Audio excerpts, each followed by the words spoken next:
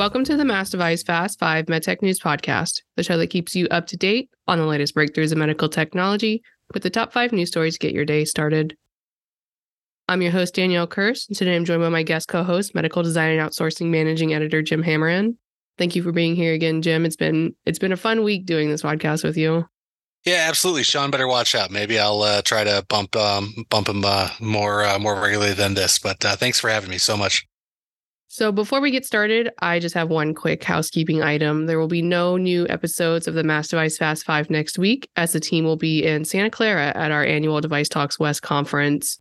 You can keep up with a lot of the content coming out of the conference with our editors on LinkedIn. You can also follow the MassDevice or the Device Talks LinkedIn pages for posts from the event, and all of our editors like Sean Hooley, Chris Newmarker, Tom Salemi, and Kayleen Brown will be on the ground at Device Talk. So go say hi to Sean, tell him you listen to the podcast, and also look out for their posts on LinkedIn. So yeah, it's going to be a great show. I'm going to try to get at least one of the keynotes up online at Medical Design Outsourcing or MassDevice next week. So keep an eye out for that. Lots of good content coming. But today we'll talk about Orthofix launching its latest bioactive synthetic graft. Medtronic won CE mark approval for its Evolut FX TAVI device. Getinge made an infection prevention play with its Healthmark buy. A judge granted preliminary approval to Philips class action settlement, and the EU ordered Illumina to divest Grail after its merger. All right, Danielle. Well, what's the first one to start with? The first thing is Orthofix launched its OsteoCove bioactive synthetic graft. It's some really interesting technology that promotes bone formation. So what exactly is a bioactive synthetic graft? The graft is available in both a putty and strip configuration, but the company designed it to provide superior bone forming capabilities with handling characteristics for a wide range of spine and orthopedic procedural applications. Okay, and this product, what are some of its features? Well, it's called OsteoCove, and it's made of biphasic ceramic granule that is comprised of beta tricalcium phosphate and hydroxyapatite, combined with type 1 bovine collagen. The topography is designed to elicit a bone-forming response, and the company said that the specialized surface chemistry and microporosity are shown to promote superior bone formation when compared to other advanced synthetic grafts. I always love when we've got these cutting-edge products with advanced materials and then good old-fashioned materials like cow parts. So what are executives thinking about this launch? There's obvious optimism among the team, and particularly they're thinking there will be some financial implications with this launch. Orthofix president of Global Biologics, Tyler Lipschultz, said that with the introduction of OsteoCove, we expect strong growth in this large market segment as we continue to deliver on our commitment to provide surgeons a comprehensive offering of biologic solutions to meet the needs of their patients. Well, that's great. Good ortho news to start the day. What's next? Medtronic Evolut FX TAVI won CE mark approval. It's another exciting technology out of Medtronic that's expected to hit the market in a few weeks. So can you tell us a little bit about what Evolut FX is and how it works? The Evolut FX is the latest generation TAVI, or transcatheter aortic valve implantation system. It's part of the company's core valve Evolut TAVI platform. Medtronic designed it to enhance ease of use and provide greater precision and control throughout the procedure for clinicians treating patients with severe aortic stenosis. It uses the same superannular self-expanding valve design as the core valve and Evolut platforms. It has gold markers built into the frame to provide implanters with direct visualization of depth and valve leaflet orientation during implant.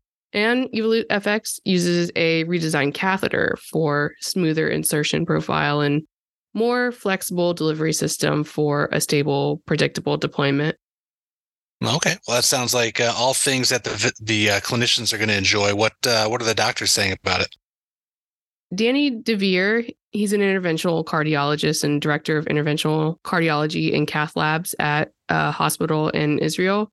He said, quote, "With the latest Evolut FX system, we are elevating the precision, control, and predictability of transcatheter aortic valve replacement procedures for patients with severe aortic stenosis. The system provides physicians with an innovative solution to meet the needs of a patient population desiring to get back to their active lifestyle sooner." Well, sounds like another launch for Medtronic to celebrate. I suspect they too are telegraphing optimism. Definitely. Jeffrey Pompa, who's the vice president and chief medical officer for the coronary and renal denervation business, part of the structural heart and aortic business at Medtronic, said that, quote, "This exciting milestone helps us continually enhance a trusted platform to better respond to clinicians' needs, making TAVI procedures easier to visualize and more predictable for heart teams. Receiving CE mark for the Evolut FX system highlights our commitment to providing minimally invasive treatment options globally for patients experiencing severe aortic stenosis." Really does just blow me away every day to see how many new minimally invasive procedures are coming online, and what great advance for patients, great advance for doctors. Exciting to keep covering these kinds of devices. And really, I mean, I always get excited about these kinds of catheter developments. So thanks for bringing that one up. What's up next? Getinge made an infection prevention play with the acquisition of Healthmark. The deal could expand the Swedish medtech company's reach into the U.S. Where does this deal rate dollar-wise? The company paid $320 million in cash for 100% of Healthmark, and Healthmark operates its main production out of Fraser, Michigan, with an additional facility in France. And it has a global workforce of around 400 people. Projected net sales for Healthmark by the end of its fiscal year, which ends October 31st, 2023, are near $126 million, which marks an estimated 15% increase from last year. So these figures are expected to significantly enhance the net revenue of Getinge's surgical workflows division. Notably, the U.S. market contributes to approximately 90% of Healthmark's sales. Okay, so how does this help Getinge then? Well, the acquisition aims to bolster Getinge's footprint in the U.S. sterile reprocessing market while paving the way for Healthmark's global expansion. So it's kind of they both benefit from the deal. The field is more important than ever. In the U.S. alone, there are more than 2.8 million antimicrobial resistant infections and 35,000 resulting deaths annually, according to the CDC. And obviously, executives at both companies are excited to keep moving with this acquisition. Stephanie Leroy, who's the president of surgical workflows at Getinge, said that, quote, "Together we will offer a broad range of solutions to sterile processing departments in hospitals." So I know, Jim, that you've covered a lot about sterile processing, and that's something that you continue to follow. So this is just another development in that space. Definitely. Always good to see forward progress in the fight against infections. What's up next? A judge granted preliminary approval to Philips class action settlement. U.S. District Court Judge Joy Flower Conti's order filed just this week could be the beginning of settling what has arguably been one of the medical device industry's most serious recalls in recent decades. Yeah, this is a real big one. So what can you tell us about the settlement? According to plaintiff's co-lead counsel, Philips has agreed to provide at least $479 million in compensation to device users who paid out of pocket to buy or rent the recalled devices, as well as payers who reimbursed users for the devices. Awards could range between $55.63 and $1,552.25 for each recalled device, plus a $100 award apiece for those who return the devices. The settlement, first announced in September, only covers economic losses incurred by the plaintiff. So Philips also did not admit liability, wrongdoing, or fault in the settlement, and still faces significant lawsuits claiming deaths, injuries, and medical costs related to this recall, which we've covered extensively on this podcast, on MassDevice, on MDO. And there's still ongoing consent decree talks with the U.S. Justice Department. So there's still a lot going on for the company. Yeah, definitely. Did the attorneys on either side have anything to say? Yeah, the co-lead counsel said, quote, "This settlement is an important first step toward holding Philips accountable for their negligence and disregard for consumer safety. We will continue to pursue justice on behalf of those injured by Philips' defective products and seek the creation of a comprehensive medical monitoring program for all of those exposed to toxic foam." And surprisingly, there might even be a bigger legal story today, right? The top headline seems to be another legal a bit of legal news? Definitely. This is another legal story that we've covered extensively on all of our websites and on this podcast. The EU ordered Illumina to divest Grail after it said it continued an unlawful merger. It's another hurdle for the company that has had its fair share of woes since announcing that acquisition in 2020. So what did the European Commission order Illumina to do exactly? With the EU's decision today, the Commission adopted restorative measures requiring Illumina to divest Grail and, quote, restore the situation prevailing before the completion of the acquisition, according to a statement the EU put out today.